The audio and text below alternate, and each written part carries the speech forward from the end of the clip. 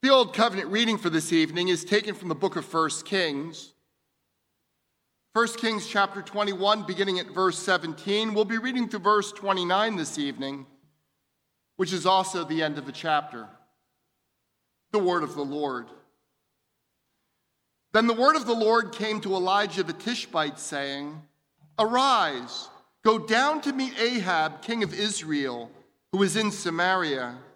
Behold, he is in the vineyard of Naboth, where he has gone to take possession. And you shall say to him, Thus says the Lord, have you killed and also taken possession? And you shall say to him, Thus says the Lord, in the place where the dogs licked up the blood of Naboth, shall dogs lick up your own blood." Ahab said to Elijah, "Have you found me, O my enemy?" He answered, "I have found you, because you have sold yourself to do what is evil in the sight of the Lord. Behold, I will bring disaster upon you. I will utterly burn you up, and will cut off from Ahab every male, bond or free, in Israel. And I will make your house like the house of Jeroboam the son of Nebat, and like the house of Baasha the son of Ahijah, for the anger to which you have provoked me, and because you have made Israel to sin. And of Jezebel, the Lord also said, The dog shall eat Jezebel within the walls of Jezreel. Anyone belonging to Ahab who dies in the city, the dog shall eat. And anyone of his who dies in the open country, the birds of the heavens shall eat. There was none who sold himself to do what was evil in the sight of the Lord like Ahab, whom Jezebel his wife incited. He acted very abominably in going after idols, as the Amorites had done, whom the Lord cast out before the people of Israel. And when Ahab heard these words, he tore his clothes and put sackcloth on his flesh, and fasted, and lay in sackcloth, and went about dejectedly. And the word of the Lord came to Elijah the Tishbite, saying, Have you seen how Ahab has humbled himself before me?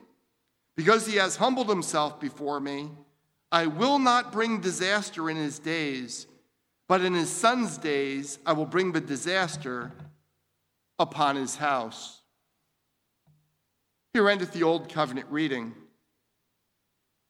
The New Covenant reading is taken from Peter's second letter, 2 Peter chapter 3, beginning at verse 1. We'll be reading to verse 13 this evening. The word of our God. This is now the second letter that I am writing to you, beloved. In both of them I am stirring up your sincere mind by way of reminder, that you should remember the predictions of the holy prophets and the commandment of the Lord and Savior through your apostles. Knowing this, first of all, that scoffers will come in the last days with scoffing, following their own sinful desires. They will say, Where is the promise of his coming? For ever since the fathers fell asleep, all things are continuing as they were from the beginning of creation. For they deliberately overlooked this fact, but the heavens existed long ago, and the earth was formed out of water and through water by the word of God. And that by means of these, the world that then existed was deluged with water and perished. But by the same word, the heavens and earth that now exist are stored up for fire, being kept until the day of judgment and destruction of the ungodly. But do not overlook this one fact, beloved, that with the Lord 1 day is as 1,000 years, and 1,000 years is 1 day. The Lord is not slow to fulfill his promise, as some count slowness, but is patient toward you, not wishing that any should perish, but that all should reach repentance. But the day of the Lord will come like a thief, and then the heavens will pass away with a roar, and the heavenly bodies will be burned up and dissolved, and the earth and the works that are done on it will be exposed.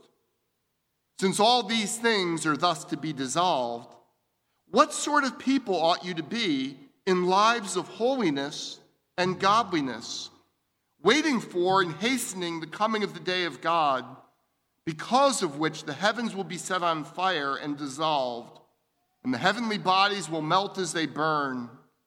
But according to his promise, we are waiting for a new heavens and a new earth in which righteousness dwells.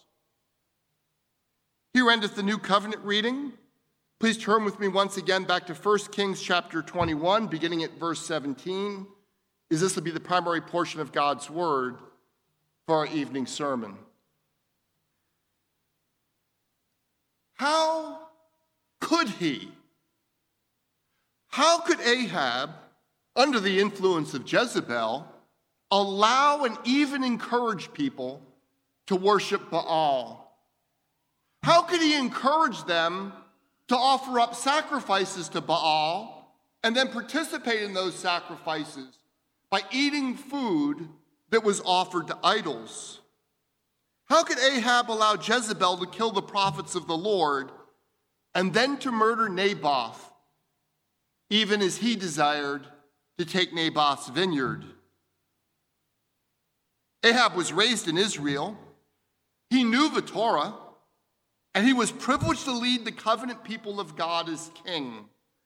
Yet he went along with Jezebel, and it seems like he went along with a great deal of enthusiasm in leading the people of God to crassly violate the Lord's law. So we ask once again, how could he? We'd like to imagine that Ahab is perhaps very different from us, that he was distinctly and perhaps even uniquely evil. But that is not the reality. Turns out that greed for land, abuse of power, corruption of the courts, and violence against the poor are as endemic to the 21st century as they were in Ahab's day. And the root of the matter is not just out there in the world. That's the really bad news for us this evening. It is also in the church. In his letter to the church at Thyatira, our Lord writes this: I know your works, your love and faith and service and patient endurance, and that your latter works exceed the first. But I have this against you, that you tolerate that woman Jezebel, who calls herself a prophetess and is teaching and seducing my servants to practice sexual immorality and to eat food sacrificed to idols. I gave her time to repent, but she refuses to repent of her sexual immorality. Behold, I will throw her onto a sickbed, and those who commit adultery with her I will throw into great tribulation, unless they repent of her works. And I will strike her children dead, and all the churches will know that I am he who searches mind and heart, and I will give to each of you according to your works. It is really important for us to grasp that Jesus Christ is not writing that letter to the world. He is writing it to the church, a church that has become shockingly worldly. Well, let me suggest a reason how the church, like Ahab, could drift so dramatically from what the Lord tells us in his word. What Ahab was doing was completely in line with what all the other pagan kings in the Middle East were doing. That is, Ahab was not violating the norms of ancient Middle Eastern monarchs. In fact, if Ahab had obeyed the law of the Lord, he would have stood out as a shocking exception to the way the rest of the kings were behaving. We can say the same thing for the church in Thyatira. Sexual immorality in the first century in the Roman Empire was just absolutely rampant. And it wasn't simply tolerated that people would offer sacrifices to idols. Everyone was doing it.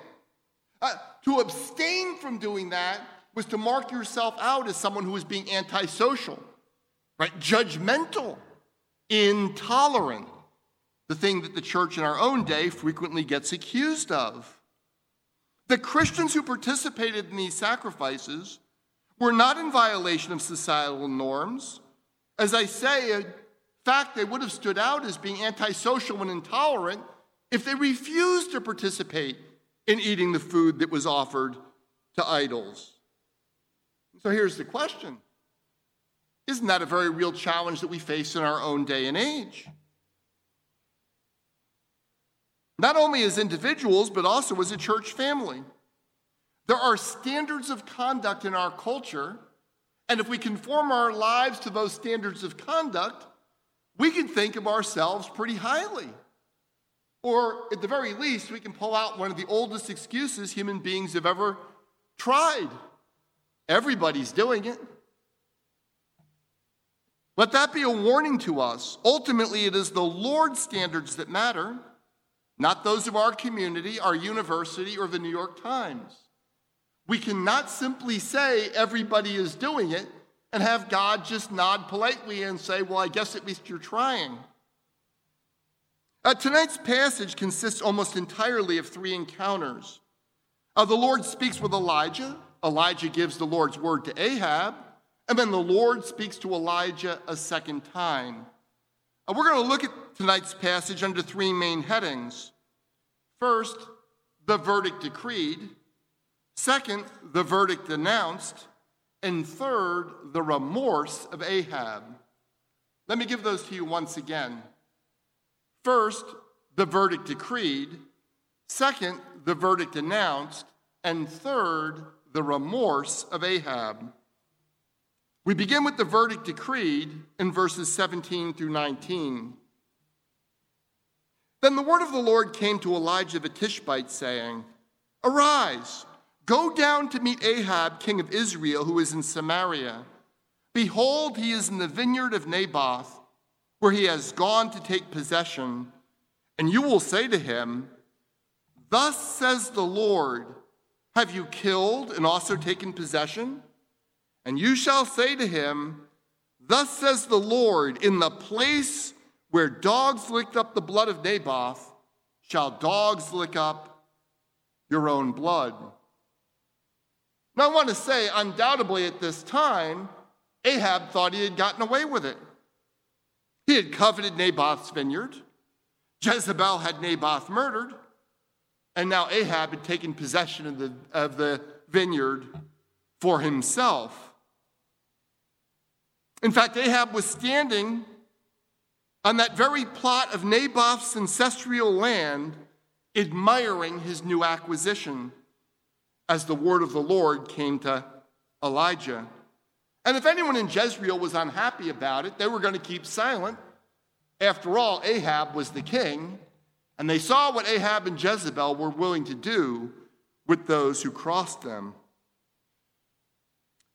But beloved, there is another king. A king who sees everything and rules over everything. As the author of Hebrews puts it, no creature is hidden from his sight, but all are naked and exposed to the eyes of him to whom we must all give account. There's a sharp point for us to consider. It's actually so easy for us to become so concerned about what our boss thinks, what our neighbors think, what our family members think, what our girlfriend thinks, but that crowds out the most important question, which is, what does our God think? Now, it's not wrong to be concerned about what other people think of us. That's actually one of the things that helps correct us in life, is when we do things that other people say, that's out of bounds, right? We learn from that. The problem is, if we become so concerned about disappointing boss or coworker or girlfriend that we no longer care about God. And in that case, our desires have run off the rails. As Jesus would later put it, do not fear those who kill the body, but cannot kill the soul. Rather fear him who can destroy both soul and body in hell. At that very moment when Ahab had finally laid hold of, taken possession of, the thing that he had coveted, Almighty God is decreeing his judgment. Ahab was saying, "This is now all mine." God was telling Elijah, Ahab and his family are utterly doomed. And did you notice the language that the Lord uses? Ahab is saying, "Mine." But the Lord says, it's the vineyard of Naboth, right? It does not belong to you. There is a poetic justice in the Lord's sentence about Ahab. He will die in the vineyard that he coveted. His blood will be spilled in the vineyard of the man that he and Jezebel had murdered.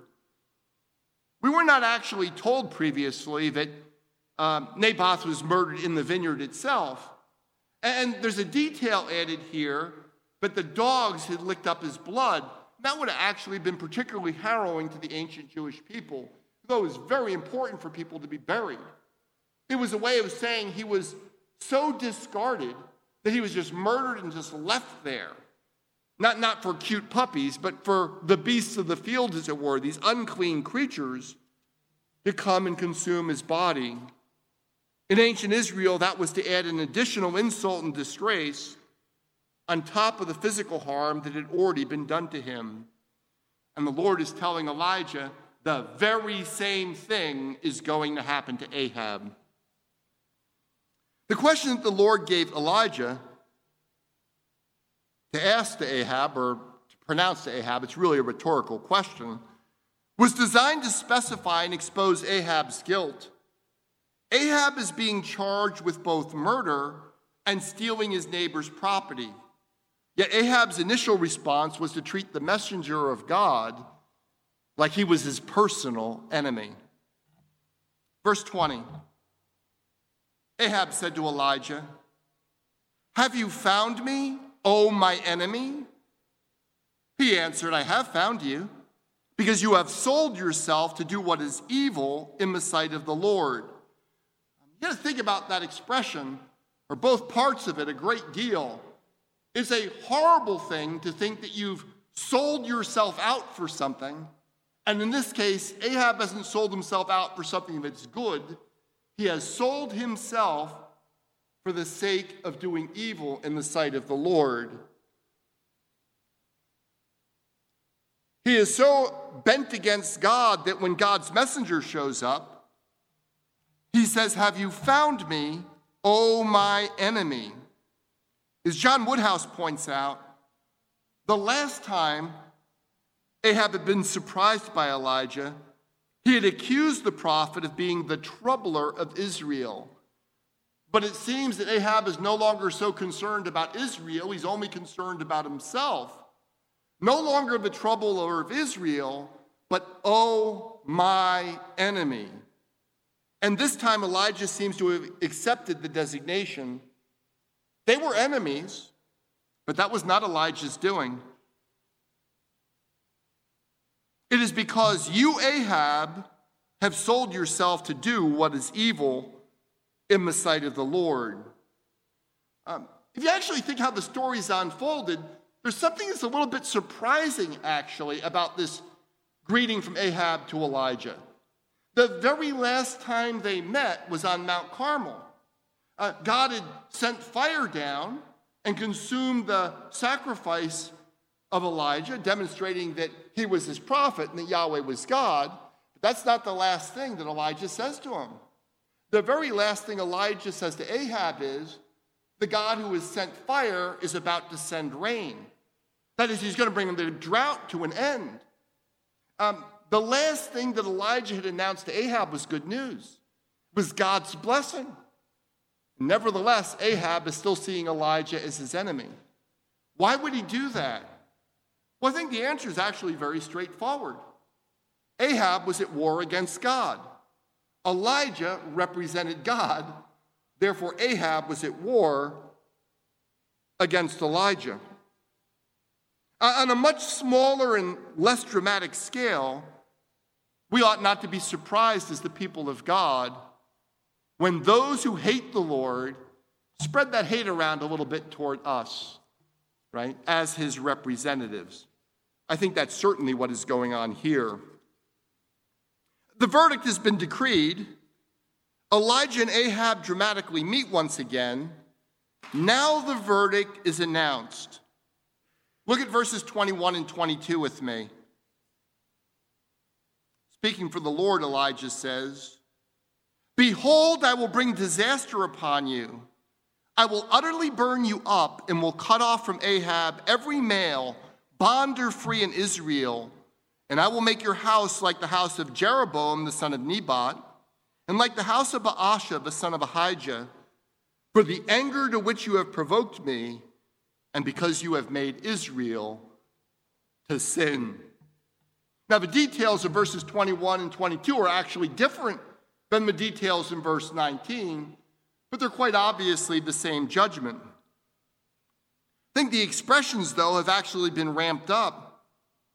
Utterly burn you up and cut off are brutal expressions. And the judgment is not just a personal judgment on Ahab, who could at least look to his children and say, well, they'll do better than I am and they will carry on my reign. The Lord is saying, because of the evil that is culminated in you and your reign, I am going to utterly cut your dynasty off. I will bring it to an end. As Walter Brueggemann points out, we might have expected the house of Omri to be more durable than the preceding dynasties. But the practice of a public ethic of exploitation is the death knell for any regime in Israel. The prophets regularly place monarchy in deep jeopardy because the stubborn purposes of Yahweh will not tolerate royal exploitation. Verses 23 and 24. And of Jezebel the Lord also said, "The dog shall eat Jezebel within the walls of Jezreel. Anyone belonging to Ahab who dies in the city, the dog shall eat, and any one of his who dies in the open country, the birds of the heavens shall eat." What a horrifying judgment. I mean, it's gruesome just to think about it. It is truly a fearful thing to fall into the hands of the living God.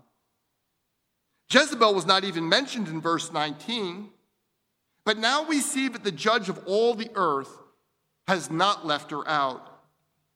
Walter Meyer puts it well. The Lord singled out Jezebel because of her importing Canaanite religion into the northern kingdom, her evil influence on her husband, in the heinous role she played in the murder of Naboth. Because of her exceeding wickedness, dogs would eat her in the district of Jezreel. This prediction did not necessarily say how she was going to die. It talked about what was going to happen to her after she was dead. It indicated a complete reversal from her present situation of power and luxurious wealth. Jezebel would not have an expensive state funeral and placement with honor in a fine tomb. Rather, her corpse would lie exposed out in the open to become food for despised creatures. Now, if we did not know how long-suffering the Lord has already been to Jezebel and Ahab, we might almost think the Lord is being really harsh here. Is our God a God that just flies off the handle and pronounces these extraordinarily severe judgments on people? Well, no, he does not. So the author of 1 Kings wants to remind us that there was none who sold himself to do what was evil in the sight of the Lord, like Ahab, whom Jezebel, his wife, incited. He acted very abominably in going after idols, as the Amorites had done, whom the Lord cast out before the people of Israel. It is striking that the Lord compares Israel under Ahab to the grossly immoral Amorites, whom the Lord would drive out of Canaan when the Israelites first come into the land. You probably recall that the Lord, in talking to Abraham about his descendants going down to Egypt, says the iniquity of the Amorites has not yet been filled up. I'm going to wait till that wickedness is filled up, and then I'm going to bring absolute judgment upon them. And God is here through Elijah saying, that's my comparison with Ahab. It's as though it wasn't enough to compare him to Jeroboam, the northern king who led Israel to sin egregiously and worshiping God in the wrong way. It wasn't enough to compare him to Baasha, an even more wicked king in Israel. He had to reach and go outside of the Israelites altogether to compare Ahab to a pagan, to the pagan people, the Amorites, and what they had done. This comparison not only marks out just how sinful Ahab had been in exploiting his position as Israel's king, I think it points to the coming time when the Lord will spew the northern tribes of the land out of the land, just as he had done with the Amorites in the past. That's how that comparison is working for us. Now, I want to remind you that when you read 1st and 2nd Kings, originally they were really written together. The reason why we have 1st Kings and 2nd Kings is we had 2 scrolls. These are long books, same thing with 1st and 2nd Samuel. So you ought not to think of them as separate works. They're actually one united work. So you would normally just keep reading from 1st Kings to 2nd Kings. We're not going to do that in evening worship. We're going to stop at the end of 1st Kings.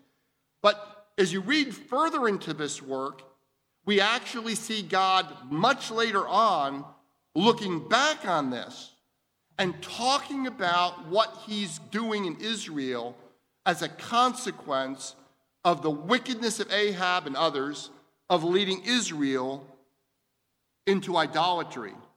That's why they're going to be sent out of the land. Don't look there with me, but in 2 Kings chapter 17, the Lord says this through the author of 2 Kings. Then the king of Assyria invaded all the land and came to Samaria, and for 3 years he besieged it. In the 9th year of Hoshea, the king of Assyria captured Samaria, and he carried the Israelites away to Assyria and placed them in Halah and on the Habar, the river of Gozan, and in the city of the Medes. And this occurred because the people of Israel had sinned against the Lord their God, who had brought them up out of the land of Egypt from under the hand of Pharaoh, king of Egypt, and had feared other gods, and walked in the customs of the nations whom the Lord drove out before the people of Israel, and in the customs that the kings of Israel had practiced.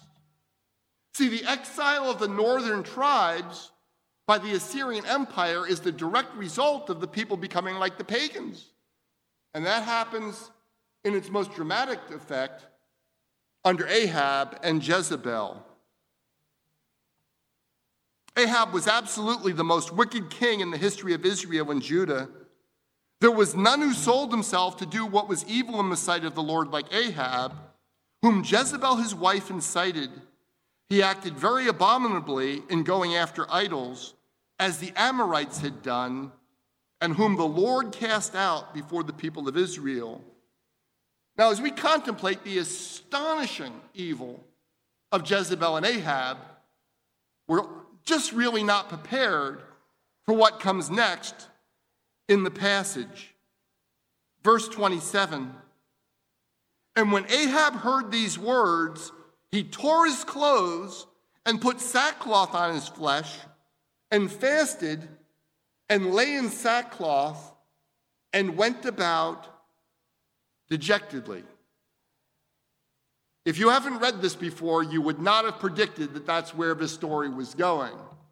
Now, I've titled this section, The Remorse of Ahab. Actually, in my first draft of this sermon, I titled it, The Repentance of Ahab. The problem is the Bible doesn't actually tell us with any great clarity of what's really going on in Ahab's heart. And I decided that repentance of Ahab actually said too much, and that the evidence in the text suggests more that he was sorrowful over what happened to him, that he did in fact temporarily humble himself before God, but that he didn't fully repent with saving faith. There's a few pointers in this direction, but we certainly cannot be sure about a conclusion. For example, we are never told that Ahab cries out to the Lord for mercy. right? He humbles himself, he's sorry, but he doesn't plead with the Lord to show mercy upon him. And as we turn the page, we're going to discover that Ahab does not have a significant reformation of his life. And we are told nothing of Ahab seeking to make amends either for his crime against Naboth or for leading the nation into Baal worship. Nevertheless, we do have the Lord's own testimony that Ahab had humbled himself before the Lord. The fact that the king is wearing sackcloth is in itself a sign that he is humbling himself. But whether or not this is simply regret or Ahab has in fact exercised genuine faith is just impossible for us to tell. I'm suggesting, but it's probably best, as I have ultimately decided to do, to follow Dale Ralph Davis, who suggests that Ahab experienced genuine remorse rather than genuine repentance. One of the details in the passage that helps me push my thinking in that direction is Ahab doesn't talk to God, and God doesn't talk to Ahab. Right? We do not have Ahab crying out to the Lord for mercy, and we do not have the Lord sending a messenger back to Ahab saying, your sins have been put away, like we see with Nathan and David. One way to think about that is there remains a lack of a personal relationship between Ahab and the Lord. Verses 28 and 29. And the word of the Lord came to Elijah the Tishbite, saying, have you seen how Ahab has humbled himself before me? Because he has humbled himself before me, I will not bring the disaster in his days, but in his son's days I will bring the disaster upon his house. Now, since the Holy Spirit does not actually fully reveal to us Ahab's psychology, what we ought to be seeing in these verses is not so much about Ahab, but about the Lord. This is a revelation of the Lord's own character and his willingness to show mercy. Isn't it remarkable, after Ahab has utterly spurned the Lord for so many years, even leading his people into gross idolatry, that the Lord would relent from smashing Ahab like a bug? Beloved, if you and I were Almighty God, Ahab would just be splattered. But the Lord doesn't do that. That is indeed remarkable. It also points us to the words of the Lord through the prophet Ezekiel in chapter 33. Back in Ezekiel, or forward in Ezekiel, it's after this portion of God's word, the people are in despair. They have finally come to grips with their own sin. And now they think, we must have gone too far. God could not possibly forgive people like us. And perhaps some of you have wrestled with that in your own life. You come to grips with just how deep your rebellion against God has been. And you say, yes, I know God's grace is sufficient for other people, but I cannot imagine how he could forgive me. Beloved, that is one of Satan's greatest lies. But the Lord, the God of Israel, tells Ezekiel this, and you, son of man, say to the house of Israel, thus have you said, surely our transgressions and our sins are upon us, and we rot away because of them. How then can we live? Say to them, as I live, declares the Lord God, I have no pleasure in the death of the wicked, but that the wicked would turn from his way and live. Turn back from your evil ways. For why will you die, O house of Israel? That is good news about the character of our God. Nevertheless, there's still a bit of a nagging question from 1 Kings about what God is doing with Ahab's descendants. Here's the question. Is the Lord punishing the son for someone else's sins? Because he's relented from carrying out the punishment in Ahab's day, but he says he's still going to carry it out in the day of his children. Well, John Goldingay suggests this. The implication is not that the son will be punished for the father's sins, irrespective of the son's attitudes and behavior. If the son repents, then the prophecy can be rescinded again. But the acts of parents tend to shape their children, and it is in this sense that the parents' sins are visited on their children. I don't know that we can know that that's the right answer for sure, but it certainly strikes a scriptural idea, right? The children aren't going to be judged for their parents' sins, but they are shaped by them. And so if Ahab's children walk in his ways, God is saying, that's it. That's when I'm going to bring the judgment and cut them off. We should also note that by not fully reversing the judgment upon Ahab's dynasty, the Lord is giving us a bit of foreshadowing regarding the eventual judgment upon Judah and the Babylonian exile, something that's going to take place much later in the story. When Josiah, who's sometimes called Good King Josiah, repents as a young man, and he leads Israel to really implement large portions of the book of Deuteronomy, he is celebrated for being a good king.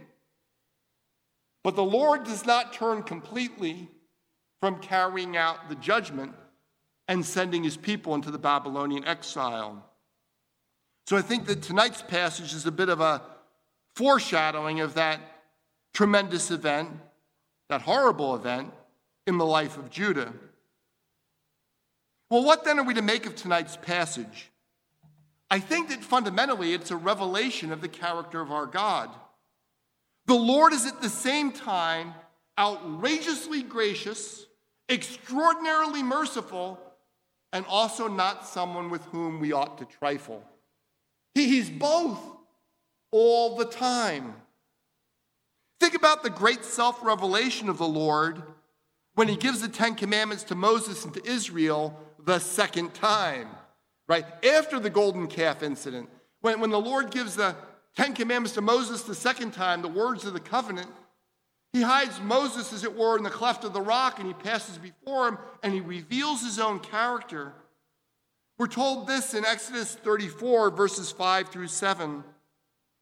The Lord descended in the cloud and stood with him there and proclaimed the name of the Lord.